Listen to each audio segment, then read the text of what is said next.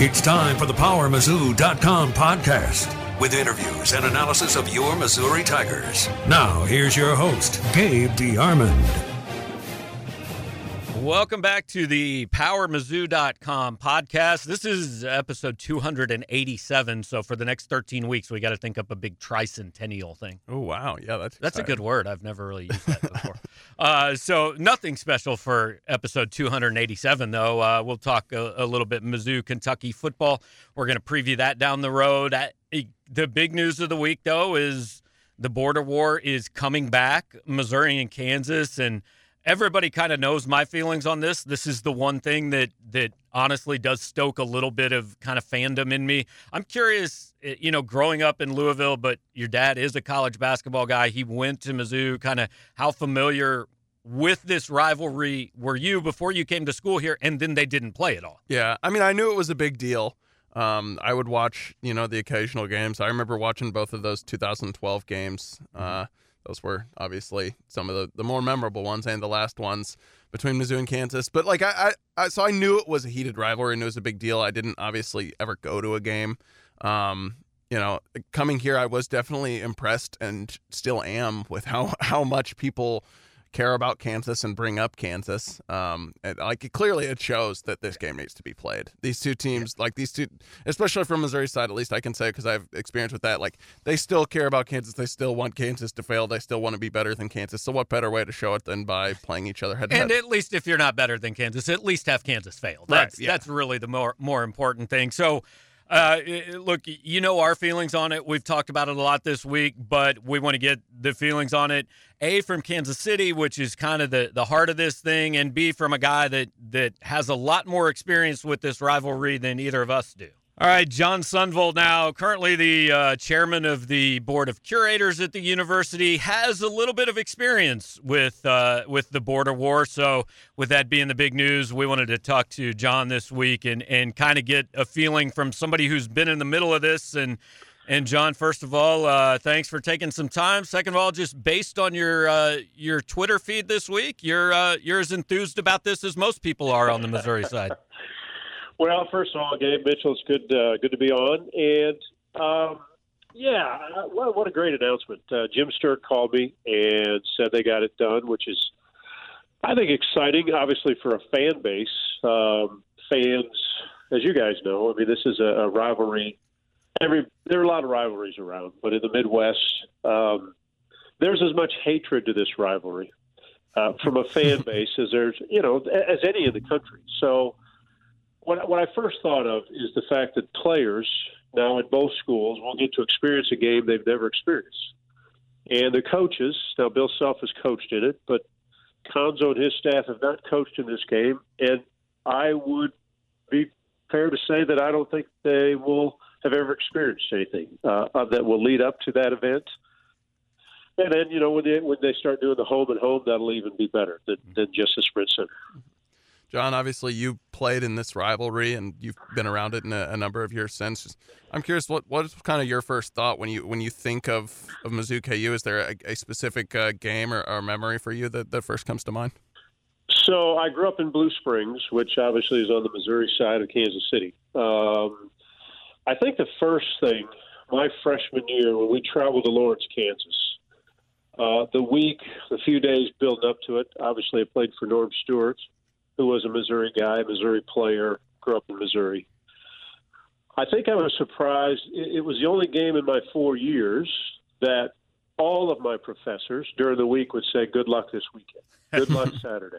It was the only game that even my senior year walking out, it would be, just walking out of a class and someone, professor say, hey, John, good luck Saturday. It meant more than anything. And so my freshman year, we traveled to Lawrence, Kansas. We lost that game.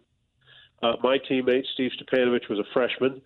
I remember quickly he was in a headlock from a guy by the name of Johnny Crawford, who'd played basketball at Northeast High School in Kansas City. And I knew right then that this was different. This is a different feel. The atmosphere was different. The fan bases were absolutely bonkers to each other. And again, back then it was just home and home twice a year. And It didn't matter what was going on, what the records were. It was a tough week of practice because Norm Stewart was going to get us ready. But I don't think there's anything like it. I saw Matt Zimmerman's tweet this week, who was an assistant coach for Mike Anderson here, been in coaching forever at Arkansas and at Missouri, and he said he's never seen anything like it or experienced anything like it. So I'm happy for not only the fan base but for players and coaches to experience it because there'll be a lot of pressure. There's a nervousness to it because now it's just going to be once a year and it's going to be a big event. And I think that puts a little pressure on players, but that's probably the most fun part of playing.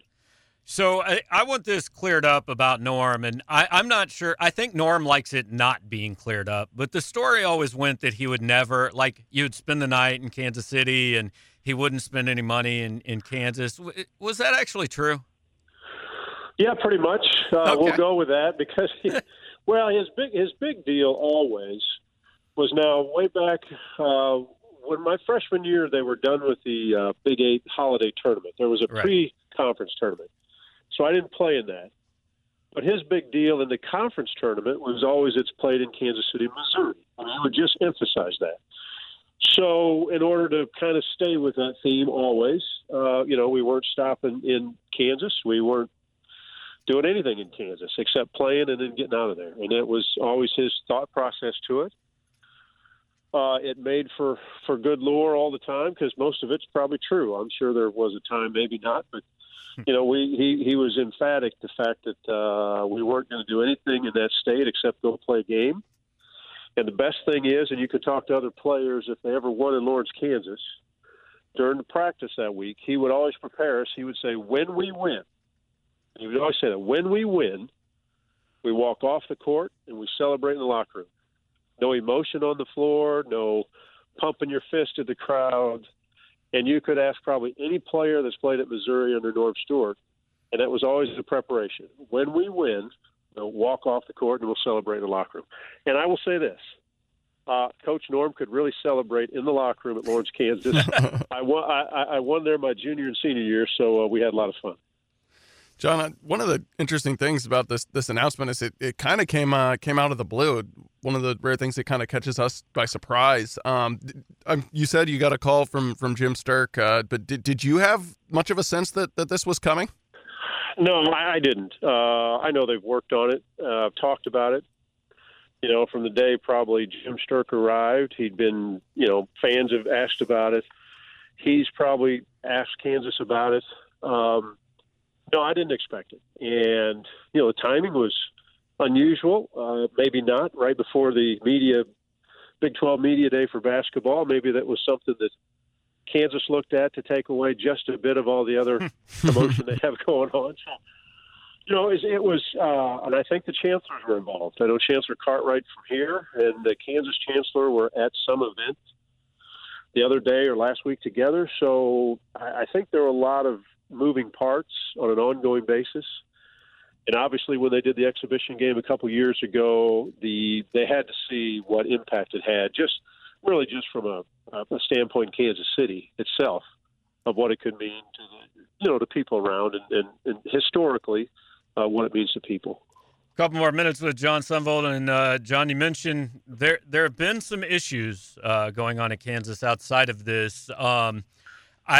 The first reaction that I got from almost everybody that saw this was, well, Bill Self's cool with resuming it now because Bill Self may never coach in these games. I mean, I know you've known Bill for a long time. You've called college basketball games. You follow it all. I mean, just curious as much as you're comfortable kind of going into it. I mean, what your thoughts are on the situation there, and do you think this is a sign that, like, hey, Bill Self might not be in Lawrence when most of these games are played? What's interesting about NCAA things is that you don't know what turns they take. I think obviously Kansas has some issues with the NCAA. It'll play out. It'll take a while. Normally a university has to, obviously they'll defend themselves until they can't. And now maybe they can, maybe they've got good reasonings behind what happened. And Bill Self is fine and everything's good. And that would be, I mean, I know Bill, I've liked Bill, he's got great teams, I get all that. The challenge would be if they get to a position where it's not going the way they want to go. And do the supporters, the alumni, and everybody, is that the direction they go, or do they have to do it differently? But I would think they'll be fine. These things drag out for a long time. Mm-hmm. I do think the NCAA is trying to get some teeth. And who knows which of these schools that, especially that are part of this FBI probe, which of these schools is going to get hit quickly and get hit hard, because I think a lot of college coaches want it cleaned up. And whether that's Kansas or whether it's Arizona, whichever one that's in this FBI probe, I think that'll be interesting to see. And does the NCAA want to make a huge impact right away, or do they gradually start taking a few programs down? Last thing for you, just I know Cuonzo has been really high on the team he's got this year. People outside of Columbia who probably just look at, I don't know, they were under 500 last year and lose the guy that scored the most points, aren't so high on it. What do you think of this team he's got in year 3? Well, what I like about it is, in fact, there's two things. I don't think they were picked high because they don't have some superstar. Seems like in the league, everybody's kind of signing McDonald's All-American. We've got a lot of kids in the SEC that are going to be first-round draft picks. So when the outsiders, even though they're SEC people, look at Missouri, they don't see some big superstar. So that's number one. I discount all that because I think they've got a lot of good players. And I think what Cuonzo's building is the fact that I think they'll have a deep team, a team that can shoot the ball well. I think they've got 3 or 4 guys that can really stretch the floor and shoot it. And I think what all of us fans would probably think, can Jeremiah Tillman, he doesn't have to be a superstar. I mean, he doesn't have to be that. He has got to be able to stay on the floor, stay out of foul trouble, because he's an impact. And if he does that, and you put the good athletes around him and guys that can shoot it, and really Cuonzo's known to be a terrific defensive coach, this is a team that I think will be in the upper half at higher in the league. It has a chance to be pretty good. And probably with expectations low, I think that would fuel a lot of the guys on this team that they'll be better than what the so-called experts are picking. All right, John, appreciate it, man. Thanks for the time, and we'll let you get back to trolling KU fans on Twitter. Thanks, John. You guys have a great day. All right, see you. All right, John Sundvold, again, chairman of the board of curators, 2-2 in Lawrence, which I would imagine there's not a lot of guys that are over 500. Not bad for the history in that series. All right, now we're going to talk a little bit more border war. As much as I would like this to just be like a 15-minute minute-by-minute diary of Patrick Mahomes' health, I think Sam Mellinger has enough of that in his life. So instead, we're going to talk about Kansas, Missouri, and we've talked a lot about how much this rivalry has meant to a lot of people. And Sam, I guess I heard earlier this week you considered moving your wedding for a Kansas-Missouri basketball game?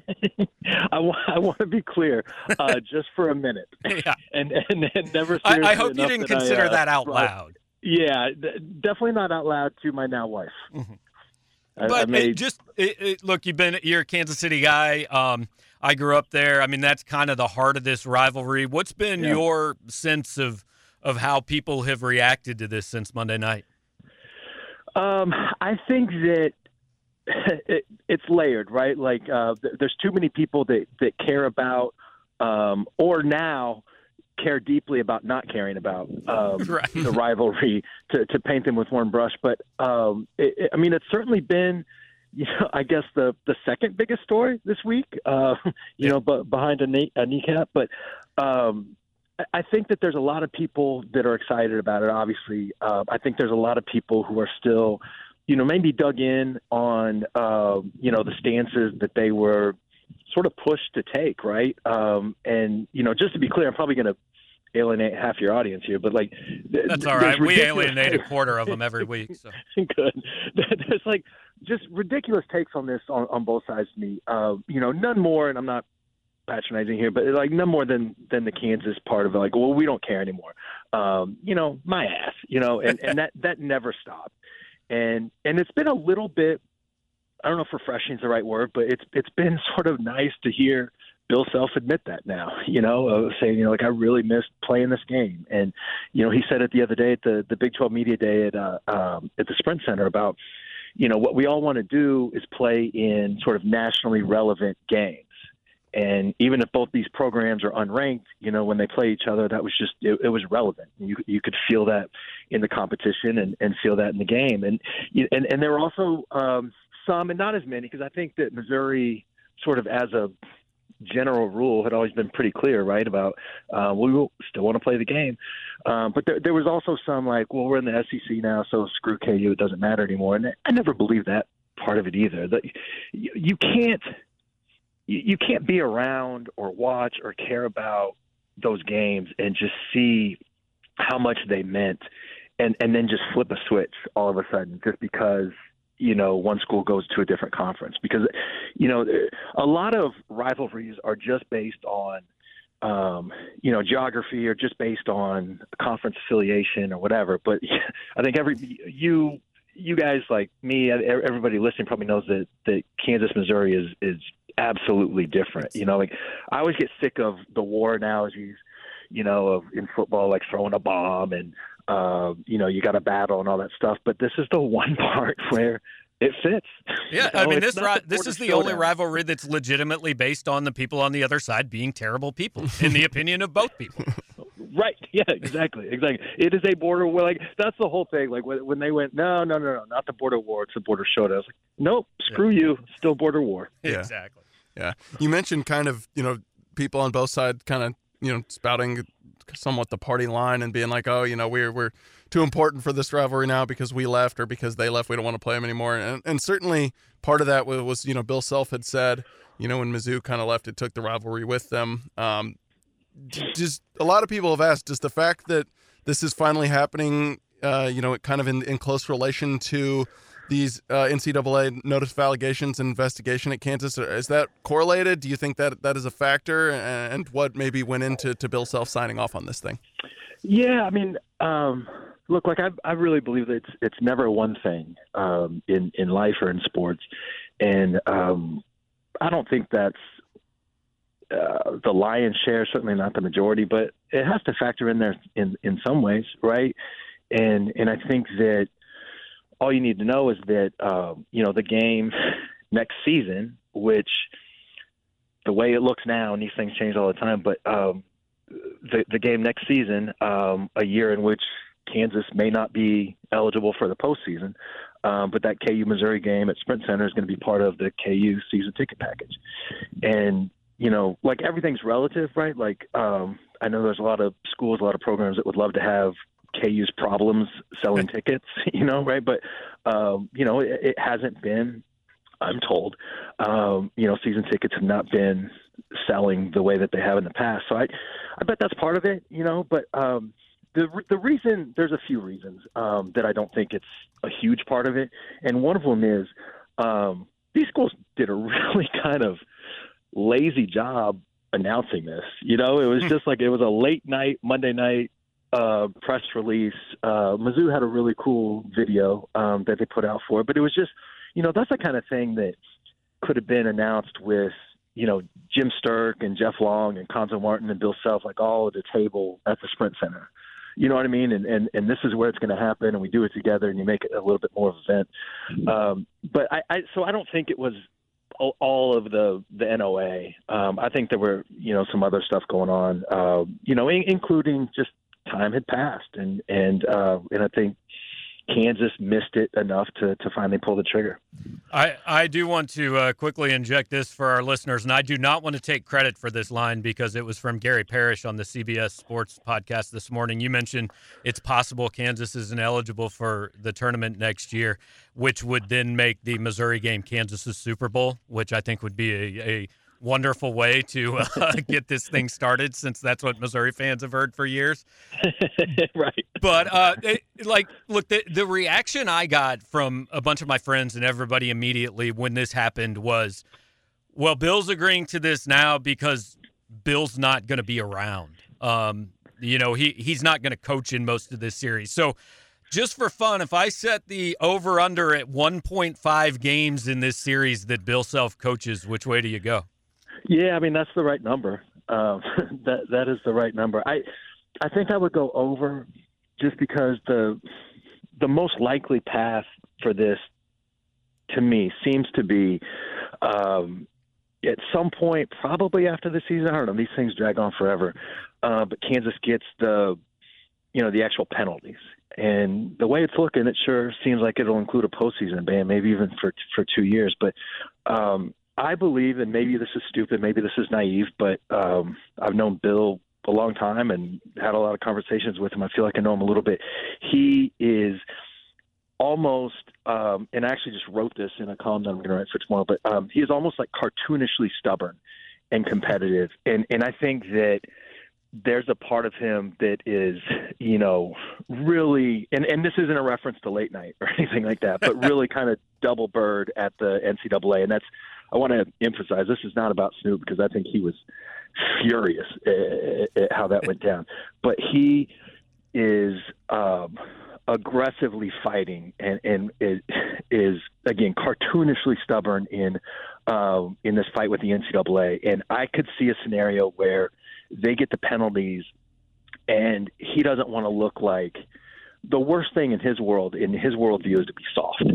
And I think that getting these penalties and then going off to coach, the Grizzlies or whatever would be about the softest thing that he could imagine. And so I could see a scenario where they get the penalties and he coaches through that, and then there's a clean break after that. So in that timeline, I think he would coach 2, maybe 3 border wars.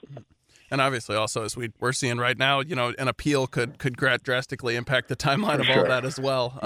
Yep. Sam, as I kind of mentioned at the start of our podcast, we still hear a lot from Mizzou fans who root for Kansas to fail or keep a lot of tabs on Kansas, and even though these teams haven't been playing one another, that the fans tend to keep track of the other one. With you, obviously, being in Kansas City, it may be more pronounced. How much does this just impact kind of the back and forth between the fans and the awareness of one another's programs and kind of your market?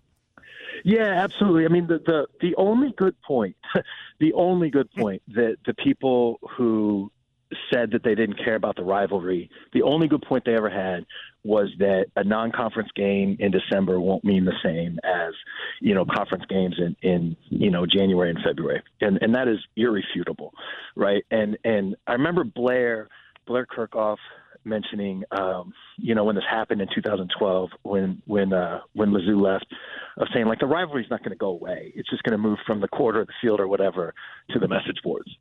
And I think that's exactly what happened. But I do think, and I'm curious if you guys agree or disagree, I think it's hasn't been as intense in 2019 as it was in 2013. I think it had been fading a little bit, and it will be a new life. It will be in a new form, because again, like a game on December 20th just isn't the same. Certainly not as those games in 2012, last time that they played.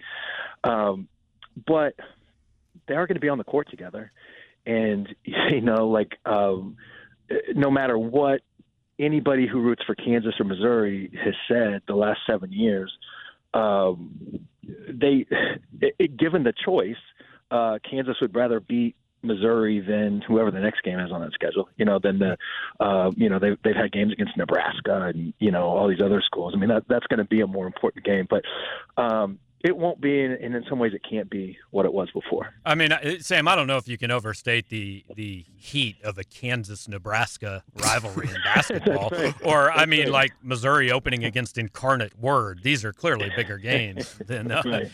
Exactly. MUKU. I'm kind of I'm happy that I've got kids that are old enough that they've been to Missouri-Kansas games and they kind of get it. I know your kids obviously aren't old enough to understand. It's kind of a new generation being introduced to this. But just from like I said earlier this week, we all do this job because we're sports fans. Whether we're fans of Missouri, Kansas, or some other team, whatever, we do it because we're sports fans. And things like this are, they're good for everybody because it's entertaining. So just as somebody who's seen this rivalry back when it was going on, is there a game or is there a story, whether it's on the court or something behind the scenes, that stands out to you above everything else between Mizzou and KU? Well, so there's 3 things that pop immediately to mind, and hope maybe I need to get them out fast before I forget them. But the first is just as a kid, this was one of the pathways for me to fall in love with sports. Missouri and Kansas, when they played, I just always loved college sports, and I think that's because my dad always loved college sports, and it was just sort of what was on. But you could just tell. Mizzou and KU, it was different. It was different than any other game.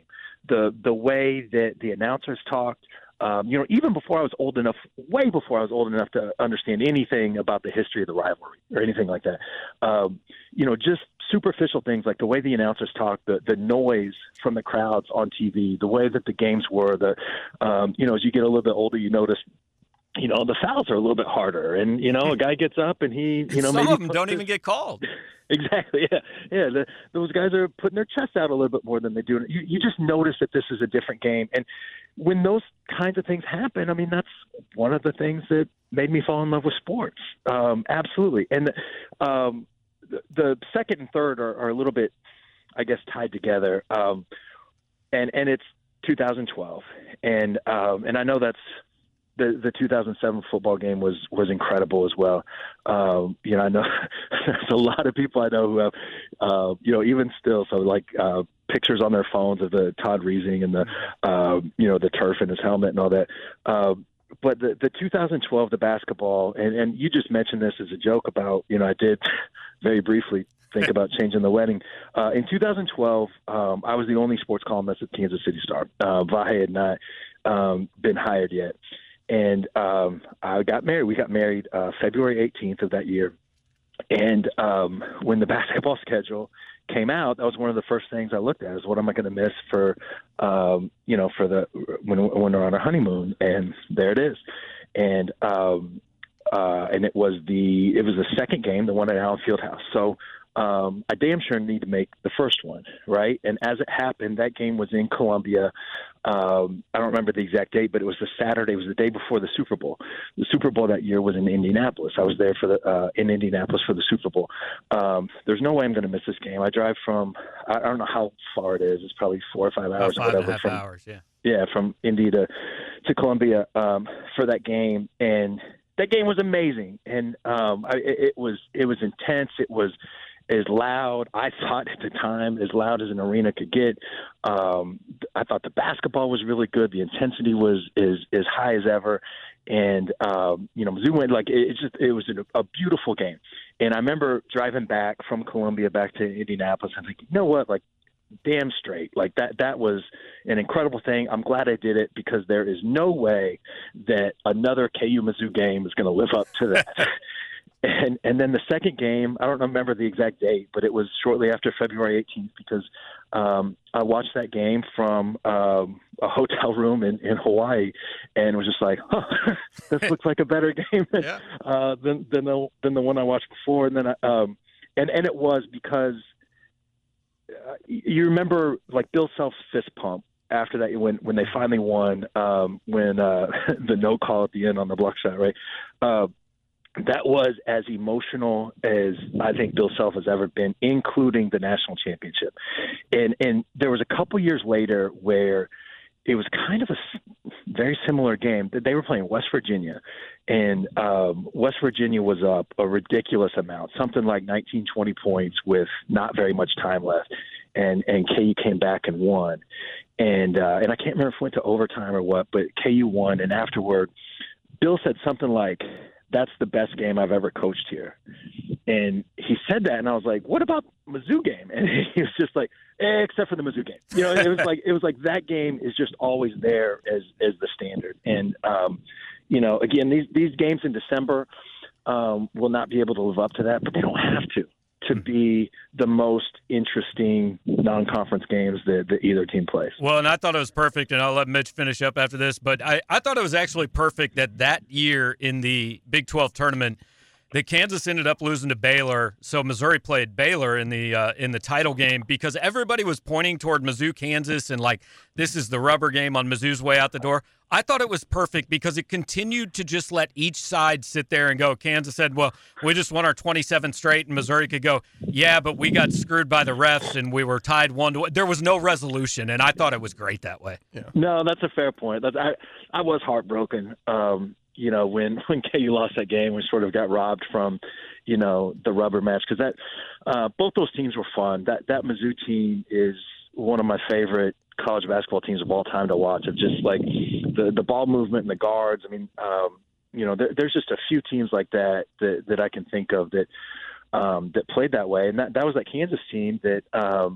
The plucky underdogs in Kansas tournament. They were number 2 seed, and they had a first-team All-American. Went to the national championship game and lost that team full of freaks from Kentucky. That team was incredible. I was heartbroken at the time, but you're probably right. It kind of left each side able to claim some weird victory. Mm-hmm. I also remember from that day of the kind of the surreal moment of Mizzou beating Baylor, obviously in the championship game, and then the SEC chants breaking out, and I'm like, hell yeah, this is college stuff. Exactly.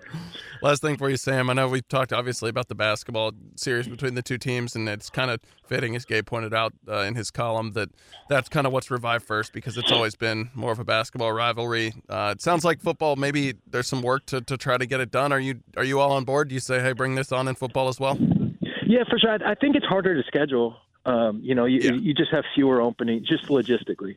But I think that both sides want it to happen in football as well. I mean, Barry Odom has been, very open about that. And I don't know if Les Miles has been asked about it, but,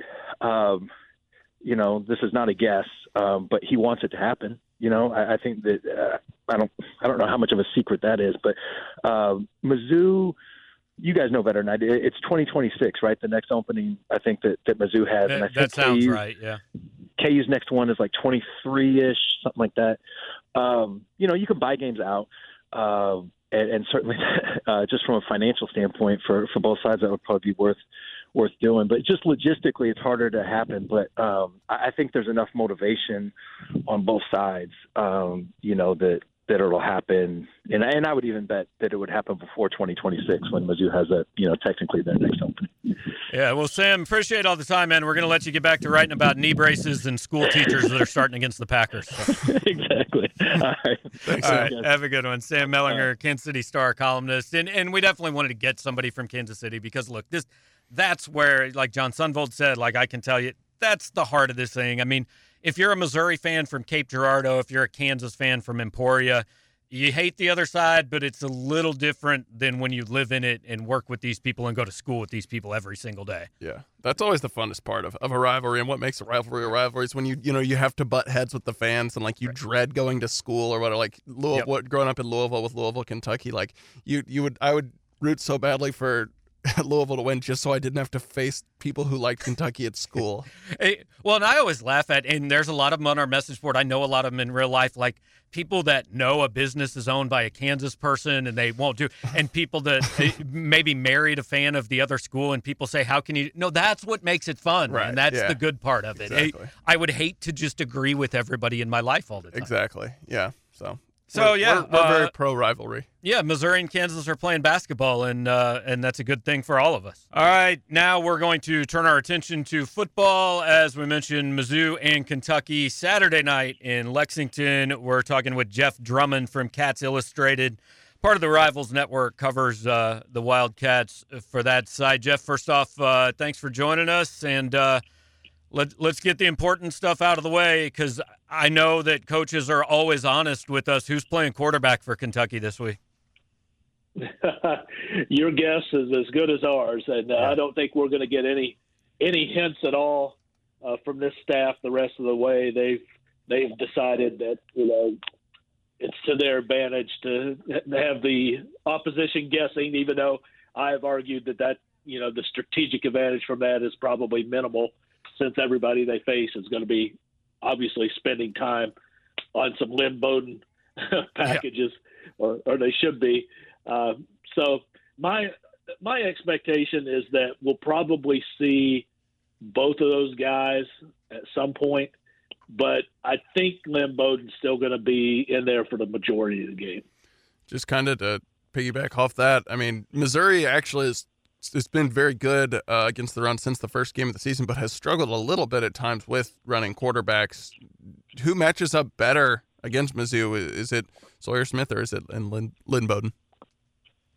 Yeah, that's a weird deal because I've heard different things, and I've seen a couple of Missouri's games, and it's kind of a 50-50 thing, like their decision. Supposedly Vanderbilt gave them some problems. I understand a little bit last week. A couple, yeah. With a guy who can run a little bit, and then some earlier games this season, some quarterbacks have real quarterbacks, legit guys have fared pretty well at times. So I would think that with the success they've had with Bowden, and especially being able to do what they did, against Georgia last week, Georgia, one of the better defenses in this league, Kentucky moved the ball pretty well that night. Got up and down the field, just shot themselves in the foot a whole lot and couldn't finish drives off because ultimately, it came down to when they needed a pass in those conditions, they just couldn't do it. And unfortunately, probably for both teams, it sounds like we're going to have just a nasty, damp, wet game again on Saturday night. Yeah, I saw a thing that said that it could rain 6 inches in Lexington on Saturday. Is that right? Well, I haven't heard a number that large, but they're saying heavy downpours at times, and they upped the percentage to 100 today. 100. So, I mean, look, if a weather guy says there's 100% of something percent chance of something happening, like there's no question because those dudes can hedge their bets. Yeah, definitely. I hope that they're having one of those times when they're wrong. But we talked to some of the Kentucky players the last 2 days and asked them, sounds like you could be back in those conditions again. And I was kind of expecting them to dread that and not want any part of it. But almost to a man, they said they like playing in it. Well, they're kids. They have fun playing in that. Like, I would almost think that might be something that, look, maybe given the choice, they wouldn't do it. But I would think it maybe helps Kentucky more than most teams as they're currently put together because Kentucky doesn't want to throw the ball anyway. I think they've attempted, 16 passes in the last 2 weeks. And if Lynn Bowden's the quarterback, that's not at all what they're trying to do. So I'm not sure it would hurt. But my question, these last couple teams that have played Kentucky with Bowden at quarterback, what's the approach been defensively? Because if I look at it, I say, look, you just put 9 guys in the box and say, I don't know, we're going to man up the 2 outside receivers, and if he's good enough to beat us throwing, then he's good enough to beat us throwing. But you can't let Lynn Bowden run for 150 yards, and that be the reason you lose a game. Yeah, it seems like it would be real elementary as far as the defense is concerned. But both Arkansas and Georgia tried to load the box up. There were times when both of those teams had all 11 defenders within 5 yards of the line of scrimmage, and Kentucky still ran the ball. It's just kind of I think it's a tribute to, number one, Kentucky's got a really good offensive line when they're not committing penalties and shooting themselves in the feet. They're really strong up front. And number two, Lynn Bowden's just a phenomenal athlete with that kind of God-given sense of how to make guys miss and how to time things and make a play when maybe a hole isn't even there. He's still able to find something and create. It's the kind of guy we've actually enjoyed it watching it on Kentucky's side of things this season. This kind of quarterback has driven the Wildcats crazy for years and years and years. And they're kind of having a little bit of a chuckle being able to do it to other people now. Jeff, just on the other side of the ball, I know Kentucky lost some big names from last year. Obviously, Josh Allen and Mike Edwards, defensive back, a couple other guys who got drafted. But the defense, numbers-wise, has still been pretty solid, especially against the pass. What's kind of their strengths and weaknesses, and what's the best way for an opponent to attack them? Well, they came into this season having lost the entire secondary, 4 starters from last year, the 5th guy who played in that rotation, and then the best guy coming back who was expected to be a star coming into the season. So 6 guys from last season's secondary were all gone, and everybody said, there's no way to really recover from that. But the people back there have shown steady growth. They've recruited well, and they've developed these guys pretty quickly, and it's one of the stronger areas of the team now. And the defense overall, even though they've given up some yards at times, has been fairly stingy as far as giving up points, and that's the bottom line. I haven't watched a ton of Kentucky. I've seen a little bit. I think people listening to this are going to look and go, 4-4, 1-4 in the league. The only win's Arkansas. Look, everybody expected a little step back from Kentucky, but I think, like, when you look at the schedule, Kentucky had to think, if we can get through the Missouri game, you know, at 4-4, I guess they're 3-4 right now, but if we can get through the Missouri game at 500, I mean, their last 4 weeks are Tennessee, at Vandy, Tennessee, Martin, and Louisville. Like, this is a team that should go on a 4-game winning streak after Saturday, regardless of what happens on Saturday, isn't it? Yeah, this has been kind of circled on their calendar all year as kind of the big swing game for the Cats. I don't know how it's been viewed in Missouri, but it's kind of that one game that they think could either tip the momentum in Kentucky's favor to finish strong, or maybe to continue struggling. And that's the way the schedule kind of sets up. It's really backloaded as far as the favorable games. Plus, they've got 4 of the last 5 are at home. Is a big deal for them. And the only game on the road is at Vanderbilt, which is always a pro-Kentucky crowd down in Nashville. There's always more Kentucky fans there. So they'll have more fans at every game from here on out than the opponent does. Could loom large for them if they can get by. This is a big one for them, and they're not trying to dodge that question at all. They're not calling it a must-win or anything like that. But if they want to have a successful season and kind of have a chance to get back to another nice bowl game, they need to win Saturday. Well, Barry Odom can tell you having more fans at Vanderbilt might not be important. He might tell Mark Stoops make sure his offense gets on the bus because Missouri's didn't last weekend. But this is the kind of what Barry Odom's done the last 2 years. Like, just get through the first half, and then you look up, and the last third of the season is, oh, man, we're going to be favored by double figures in all these games. But when it comes to this series specifically, do Kentucky's guys kind of view this as, hey, we expect to win this game? Because they've won this 4 years in a row, and really the last 2, I think Missouri walked away going, especially last year, I'm not real sure how we lost that game, but Kentucky's always managed to make just enough plays to win it.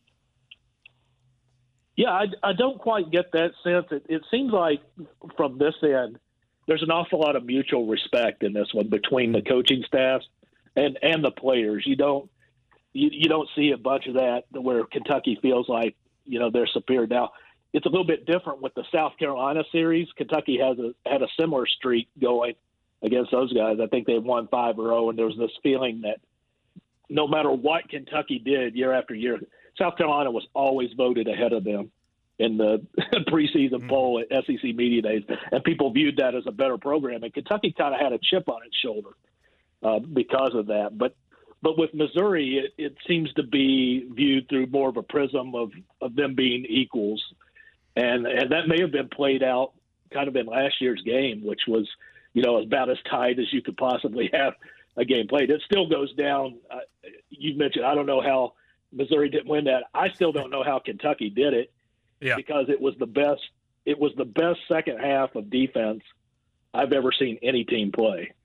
In my time, I've covered this team for almost 30 years, and I've never seen anybody have, like, whatever it was, 8 straight 3-and-out possessions on defense. Yeah, it's pretty wild. We've kind of, I think, a couple times drawn some parallels between what Mark Stoops has been able to do at Kentucky and maybe like the goal for a coach like Barry Odom at Missouri. And he's obviously built, when he took that program over, they were winning 2 games a year. He built it up to win 10 games last year.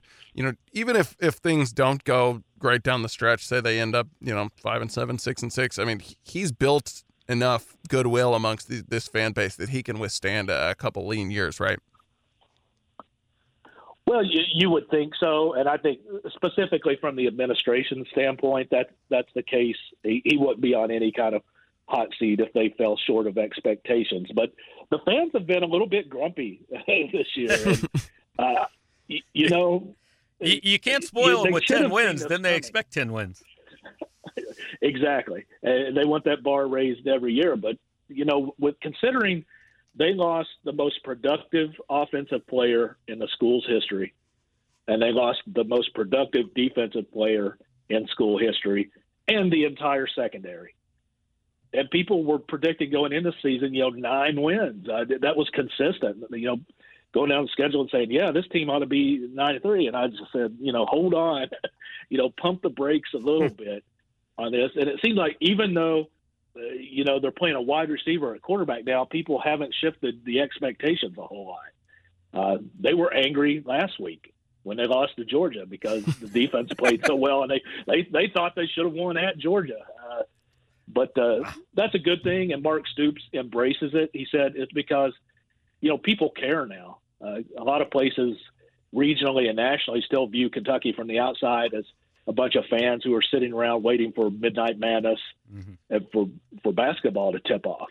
But it's really not the case at all. The people here are really hungry for sustained football success and to be kind of a player on the national stage every year. Well, I don't mean to feed into that stereotype, but we would be remiss if we didn't address, we're within, a few days now of college basketball open up. Kentucky opens with Duke in the Champions Classic. I think they're number 3 in the country. I mean, it's just another, Halloween where, hey, the expectation is this is a team that should win the SEC and go to the Final Four and cut down nets, right?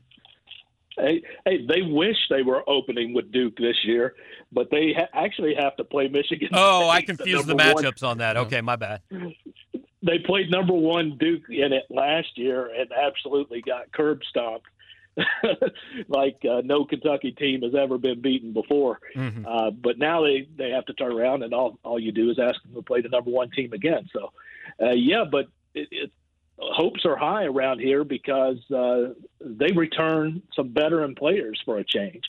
They've got a junior coming back and 2 or 3 sophomores who've decided to come back. I think that's slowly the attitude around I have to be a one-and-done guy is starting to change. And with some success stories like we had last night, P.J. Washington played his first game in the NBA and set a record with 7 3-pointers, 27 points for the Hornets.